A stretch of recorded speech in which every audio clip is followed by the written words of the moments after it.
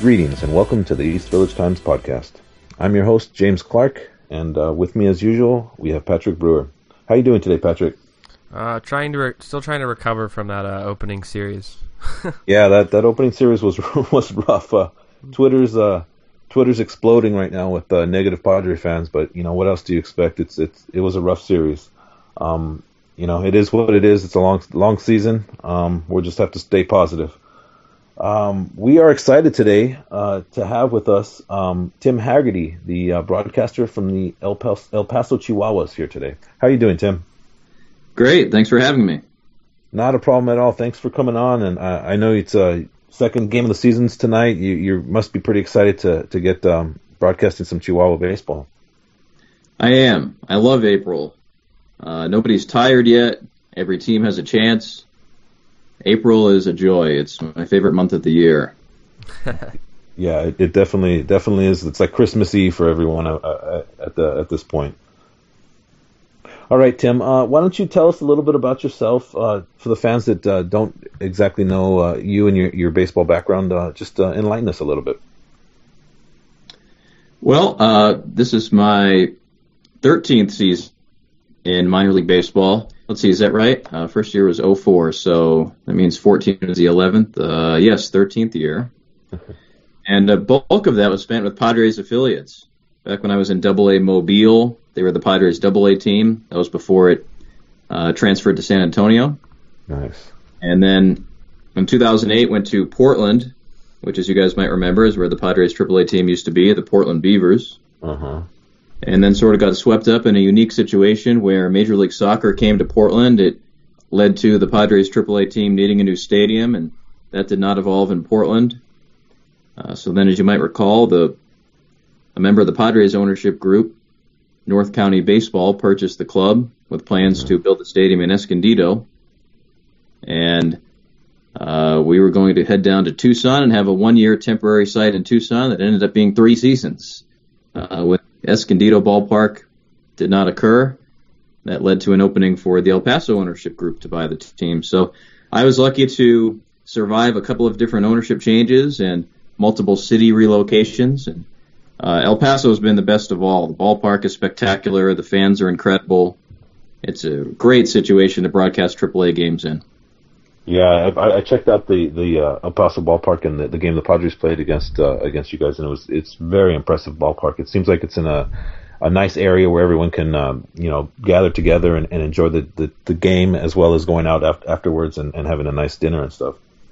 It is. The ballpark is right downtown. There are streets right behind the left field wall and the right field wall. It is planted right in the middle of a city block. And thanks for your compliment. That really has been the consensus for people that travel through and see it. Mm-hmm. I remember a longtime scout told me last year, this is a guy who's in his 70s, has been in professional baseball more than 50 years, and he said, I think your stadium is the loudest minor league ballpark I've ever heard. And he's not talking about the music, he's talking about the fans. They're so enthusiastic. They chant player names.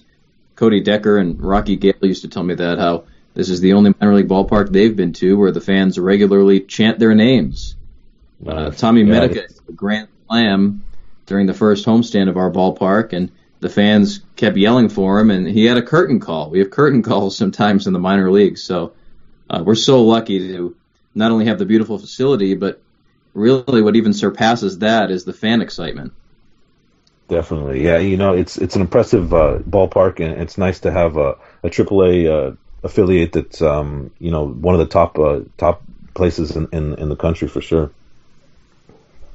It is, yeah, and I think that the Padres really appreciate that because not only do you have that fan enthusiasm, but also what comes with a modern ballpark is the baseball facilities, the batting cages, the quality of the clubhouse, the training room. Those are the subtleties that a major league club looks for when they look at the strength of a minor league affiliate, and I know the Padres are thrilled about those aspects as well.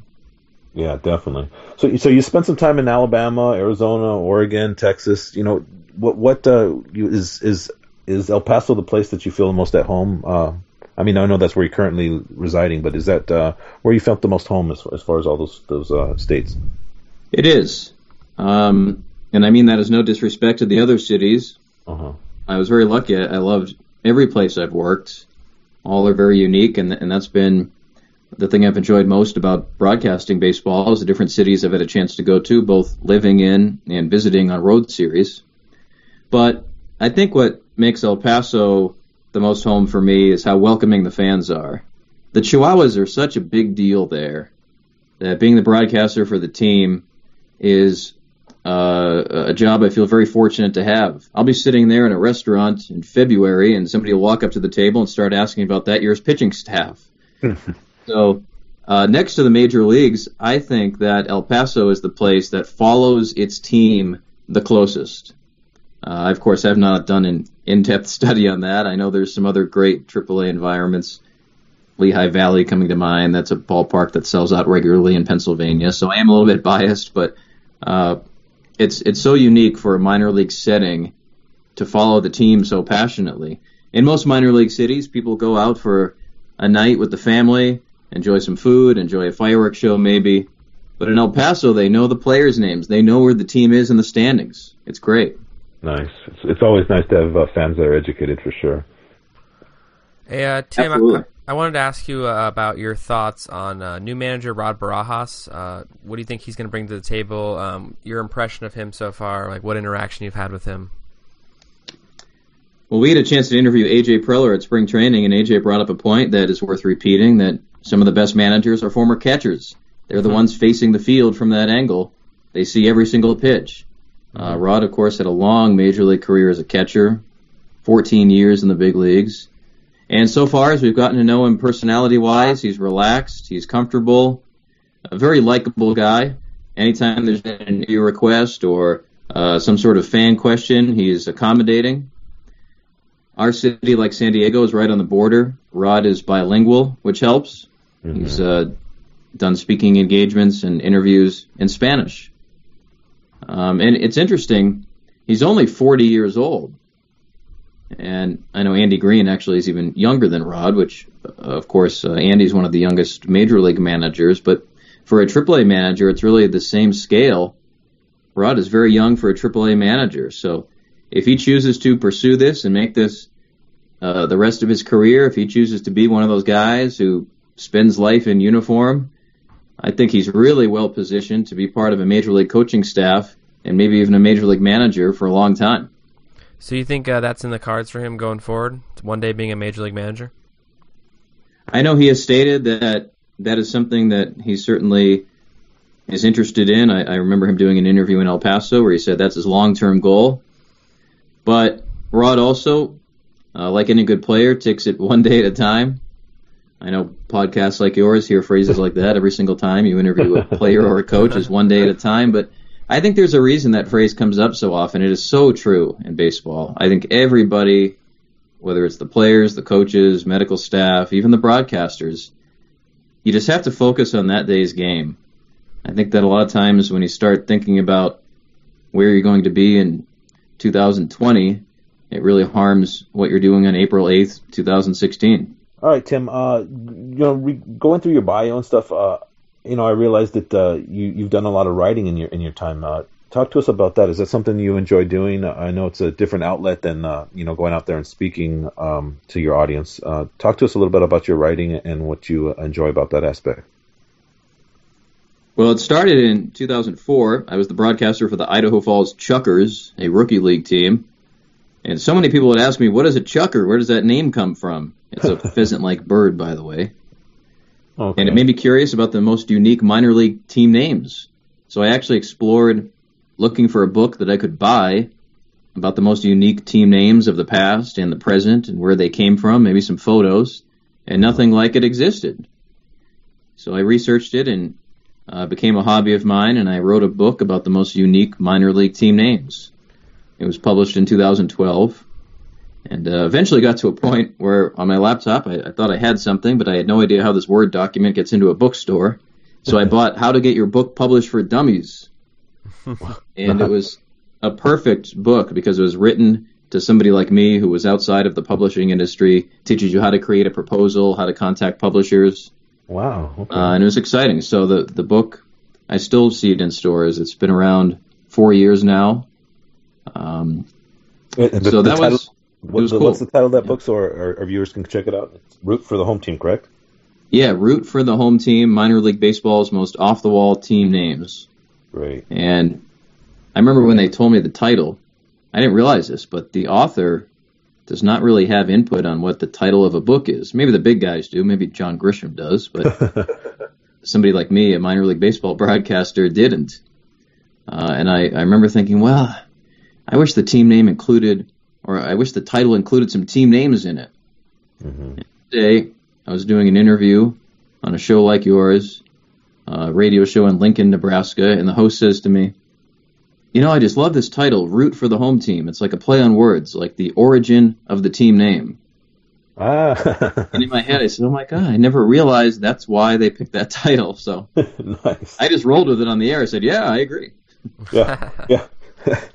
I guess that's why they're in the business they are, huh? Exactly. Yeah. Cool. You do a lot of stuff for Sporting News as well, and I really love seeing the historic pieces that you write. About the umpire that brought a gun to the game, and the player who won the batting title in the PCL the month after he died. Those kind of stories are what make baseball so interesting to me. The historic part of the game. Talk to us about a little bit of your favorite stories, older stories like that. Thank you. That opportunity evolved from the book as well. Okay. The editors of the book said, why don't you include some fun minor league stories that occurred with these teams that you're featuring? Uh-huh. An editor with Sporting News found the book and found a Twitter account that I do about similar historical instances in minor league baseball, and asked me if they could buy some of the stories and run them on their website. So, Nice. Yeah, that's been exciting. Off the top of my head, there was one in Texas where a Texas League game in the early 1900s was delayed because a wild bull ran on the field. Imagine you're sitting at a game and there's a bull loose in the outfield. Another one that seems to get some reaction is a lower level game in Vicksburg, Mississippi in the early 1900s. Pounding rain has delayed the game, and the infield dirt is so soggy that the game cannot continue. So the umpire walks to center field, sets up the bases, and they finish the game playing in the opposite direction. Oh, man. And that's what's so exciting. You look at, especially minor league baseball a century ago, the affiliation with Major League Baseball was a little bit more loose. Oftentimes the minor league teams were acquiring players. It was less of an organized farm system. And, of course, something happening in Vicksburg, Mississippi, it would take weeks to get its way to New York City for any commissioner's office or any national association to find out about it. So, in some ways, it was like the Wild West. Yeah. Umpires could just react however they wanted to. Nice. It definitely sounds like the Wild West of baseball, that's for sure. Must have been very interesting to go to a game in that era. I've always dreamt about going back to the 20s or even earlier and sitting in the stands and seeing a game, and from that perspective, it must be unreal to see. I agree. Because it was before television. Yeah. And if you look at the attendance numbers in some of these small cities, they were spectacular. Yeah. And going to a local ball game was the thing to do. You couldn't watch your major league team on TV yet. And if you go back even to the earliest of the 1900s, you couldn't have a radio broadcast of major league games yet. So if you were a baseball fan in Davenport, Iowa, that was your team. Yep. Yeah, and you see some of the pictures of the stands and stuff. It's seeing everyone dressed in suits and hats and stuff. It's just a unique look to it, It is. I'll tell you this one too. When you asked about some of my favorite stories, This was a town ball game in western Pennsylvania, and back then the teams would challenge the local railroad to an exhibition game. Out in western Pennsylvania, the railroads would have their own ball team. So there was this game in Pitcairn, Pennsylvania, and there was this left fielder named B.F. Hicks. And there's a high fly ball, foul territory, left field. Hicks keeps on running. The fans are shouting for him because there's an oncoming train. Oh, shit. And Hicks catches the ball and gets hit by the train. Oh, my God. And check this out. When they found his dead body, he was holding the baseball. Wow. Best catch in baseball history. Yeah, see, I mean, that kind of stuff is just, it's mind-blowing, the history of the game. That is gnarly. All right, so I wanted to let's get back on to the current Padres, current Chihuahuas. Wait, you didn't want to talk about railroads all day? I mean, we could. I think that's a pretty entertaining conversation for sure. I wanted your thoughts on who you're looking forward to seeing play for the Chihuahuas most this year. Like, what new player maybe are you keeping an eye on? Well, what I love about AAA baseball is the wide spectrum of players you get on a roster. Look at last night, opening night. 37-year-old Jeremy Guthrie is pitching, and 23-year-old Austin Hedges is catching. Mm-hmm. They're teammates. So on this year's Chihuahuas team, there's a couple of examples of that. I think Guthrie is one of them. Guthrie, very recently, was a Major League starting pitcher on a very good team, the Royals. But it's tough to stick up there. There's only so many spots. So he's in AAA for the first time since '06, a decade, trying to get back. As far as the younger players, they say Manuel Margot is a guy to watch. He's fast. I've seen him play just one game, but yesterday whacked a double past the first baseman, just kept on running. His speed is obvious. Carlos Asuaje looks like an exciting player. Came over from that same Boston Red Sox trade that got the Padres Margot. Mm-hmm. As far as returning players, Alex Dickerson was a force last year in the PCL. He was one of the best players in the entire league. He was the PCL Rookie of the Year. And I think that when you talk about Renfroe and Margot and then even Jose Perella from the Yankees, that as well as the Major League outfielders like Jankowski, the younger players, I think Dickerson's name perhaps sometimes doesn't get brought up as much as it should. I think he could be an everyday Major League player and not too far away from being that. Yeah, I think he definitely. I don't want to say gets overlooked, but that's kind of what it is with Margot now there and Renfroe now there. He kind of plays a now he's third fiddle, I guess you could say, to those guys. Of all those guys that you mentioned, who do you see, I guess, getting to the big leagues first and making an impact first, perhaps this season? I think that's a hard one because the Padres outfield in the Major League seems so solidified with Jay and Upton, Kemp, Jankowski, Jabari Blash. So it's a good problem to have for the Padres right now. They have a lot of qualified outfielders, both in the major leagues and AAA. So it's hard to pick just one and guess who it might be. You know, it might have to do with a player's skill set. If, for example, there was a transaction or an injury involving a right-hand hitter or a left-hand hitter, perhaps that would factor into play on which player was called up. Yeah, I think it's a good problem to have, as you said. There's a lot of depth there, a lot of options, and God forbid anyone gets hurt, you have plenty of replacements down there that are more than capable of handling it in the short term. Definitely. You know, Tim, let's stick to this theme of the current Chihuahua roster. You know, tell me a little bit about Austin Hedges. I know you had an opportunity to see him the beginning of last season when he was really swinging the bat well. Tell us your thoughts on him and whether or not he's going to be able to progress into the next level. Definitely. I think anybody you speak to in the Padres organization confirms that Hedges is part of the long-term plan in San Diego. Mm-hmm. And I think that his biggest area of improvement was hitting. You speak to coaches and instructors, they knew the defense was there. He has a great arm. He compounds that with quickness and getting the ball into his throwing hand and throwing it wherever it's directed to very quickly. But when the Padres played the Chihuahuas on March 31st, Hedges hit one of the longest home runs we've ever seen in our ballpark, maybe even the longest one to left field. That was a ball. So he's using the strength that he has, not only defensively, but becoming a very powerful hitter. All right, Tim, I understand last season you had an opportunity to meet A.J. Preller up close and personal. Tell me a little bit about your thoughts on him and what he brings to the table for the San Diego Padres. That was a great experience. We had the Chihuahuas Winter Banquet, a charity event. A.J. flew in from San Diego, and we had an on-stage interview. It was exciting. Major League General Manager in front of 500 people. This is before the 2015 season. The other guests were Pat Murphy, the Chihuahuas manager, and Cody Decker, baseball's filmmaker.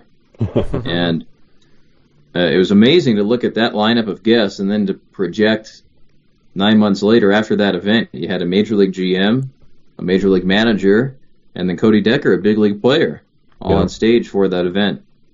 AJ was excellent. He's obviously an extremely intelligent person. speaking to him on stage, off stage, but also very likable. He was asking me a lot of questions about El Paso, about my background.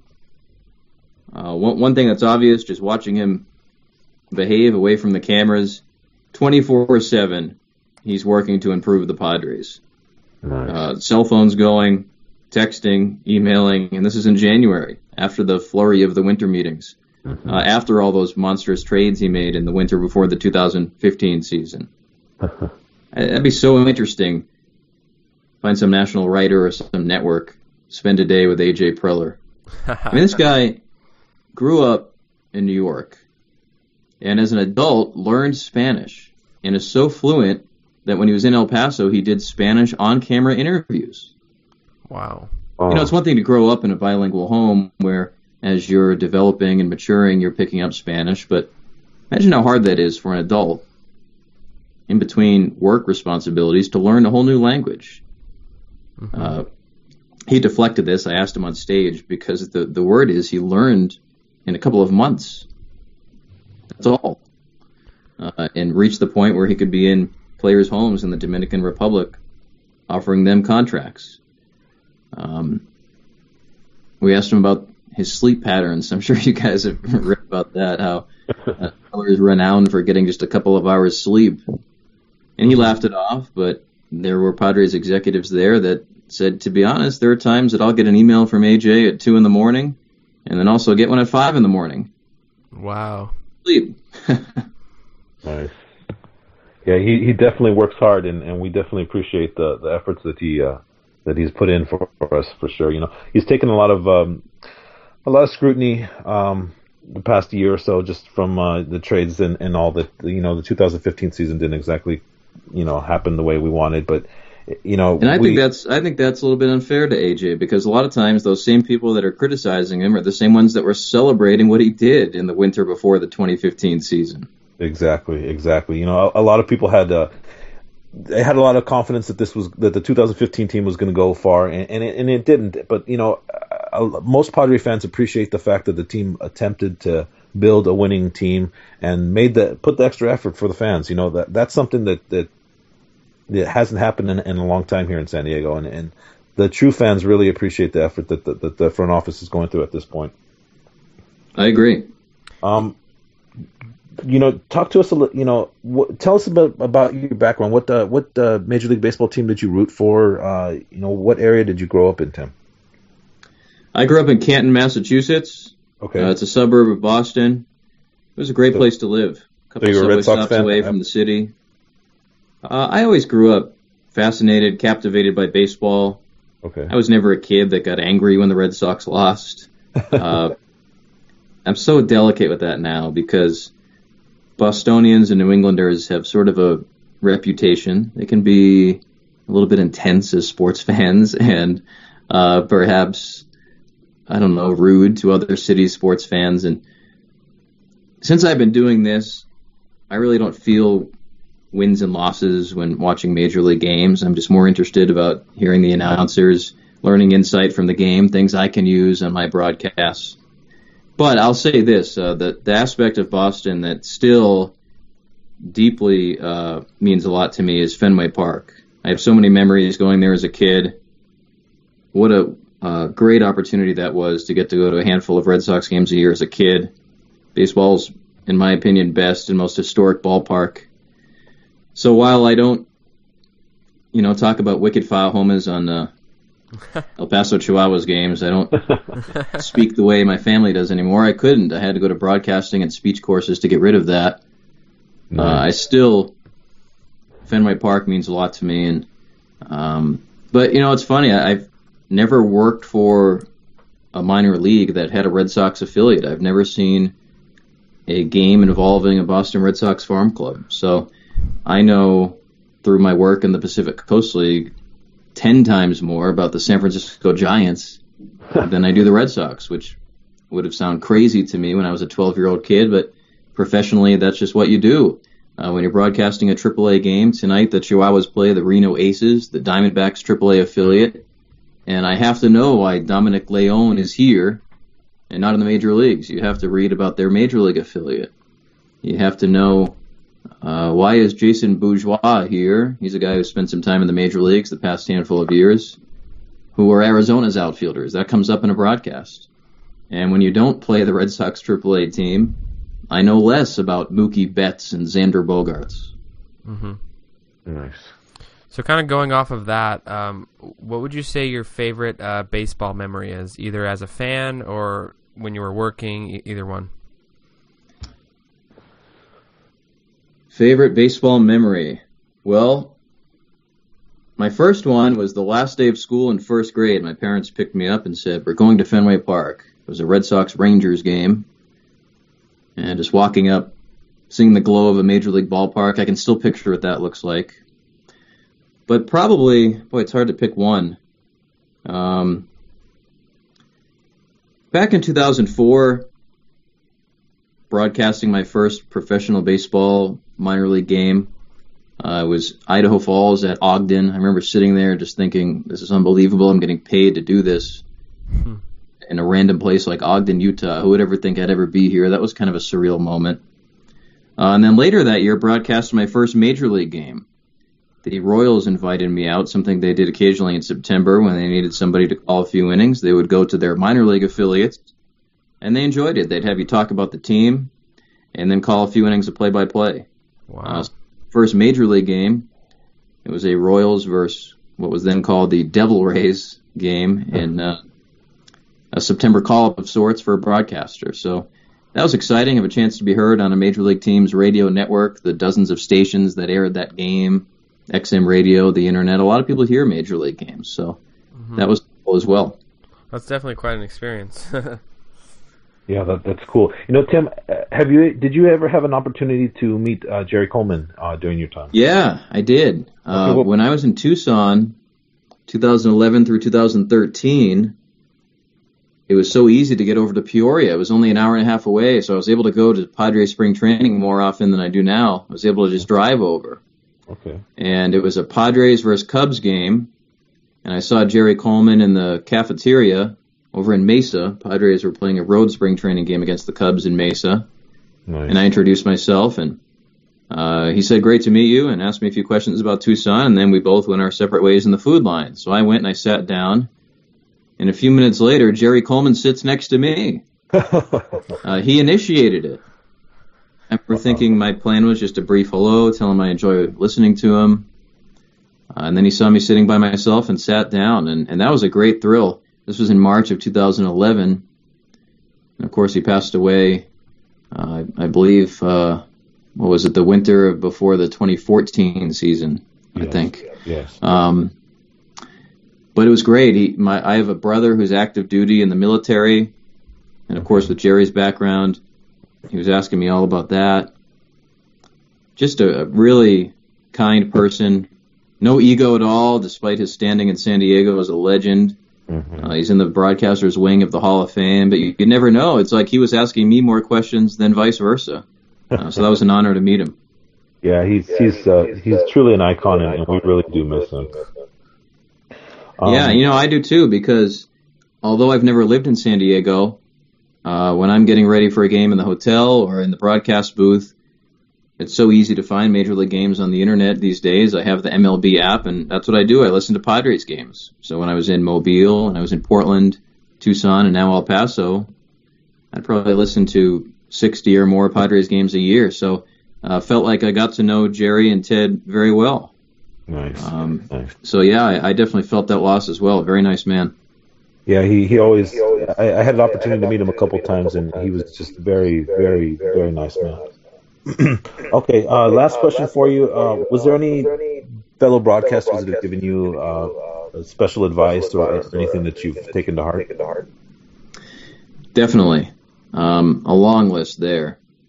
Especially when you're younger, that's an important part, I think, in becoming a better play-by-play guy, is reaching out for feedback and receiving it well. Don't take it personally when somebody says, "You're not good at this, you could work on this." So especially in my first couple of years, whenever I got to know somebody, and even recent years at a Major League spring training game, when you chat with a Major League announcer and they offer their assistance, you can send them a link and they give feedback. So As far as what feedback stands out, there's a lot of things. I think in general, the biggest thing is to picture the listener. Sometimes you're at the ballpark and you're swept up in the noise and the crowd and the enthusiasm, but remember, you're not there. I try to picture myself speaking to somebody through a speaker, whether that speaker is on the back of their iPhone or on their radio in their car or on their computer. You have to picture that speaker. So if the shortstop makes a diving play, you can't say, swinging a ground ball, oh, what a play. That doesn't cut it. The person doesn't see what you see. So you have to say, swinging a ground ball left side, Weeks in the hole, dives, has it. Have that same enthusiasm, but make sure you're describing it. And I think another thing is to be willing to let the game breathe. When I first started, you are so scared of silence. It's like when you're a teenager and you're calling a girl. You're just terrified that there's going to be a pause because it's so uncomfortable. But when you're listening to a game, it's not like that. So one of the things I learned was that when you finish a thought, just be quiet for 5 seconds, let that settle in, and then move on. Okay. Otherwise, it's hard for the listener to keep up if you talk too much. Very interesting techniques. Very interesting point. All right. Well, Tim, thank you so much for joining us. We're so excited to talk to you. I could go on forever talking about the history of the game with you. Yeah, James and Patrick, nice to meet you guys. Thanks for thinking of me, and call back anytime. For sure, Tim. That was Tim's here. He is the broadcaster for the El Paso Chihuahuas and also a contributor for Sporting News. Make sure you check out his book, Root for the Home Team. Tim, anything else you'd like to say before you leave us? Anything else I'd like to say? Just to the fans. I know Padre fans are hurting right now. Don't worry. It's only 3 games. Yeah. If this was 3 games in July, you would worry less. These games count just as much and just as little as those. That is true. Thank you so much, Tim. Have a great day. You too. All right. Thanks again for Tim for joining us. I know he's a busy guy. You got game 2 of the series coming up today in Reno. It's great being able to get a perspective from a minor league broadcaster like him. Don't you think, Patrick? Yeah, it's definitely good to have a different perspective. I mean, we've only really heard from people more at the major league level about the major league team, so it's good to hear that opinion and thoughts on the minor league level from someone who's actually there on a daily basis. Yeah, definitely. He's got a very good voice, and he's done a lot in a short period of time. It's amazing that he's been at it for 13 years. If you look at Tim, you'd think he's in his mid-20s, but he's been at it for a while, and I think he has a bright future in the game for sure. Yeah, I definitely agree with you on that.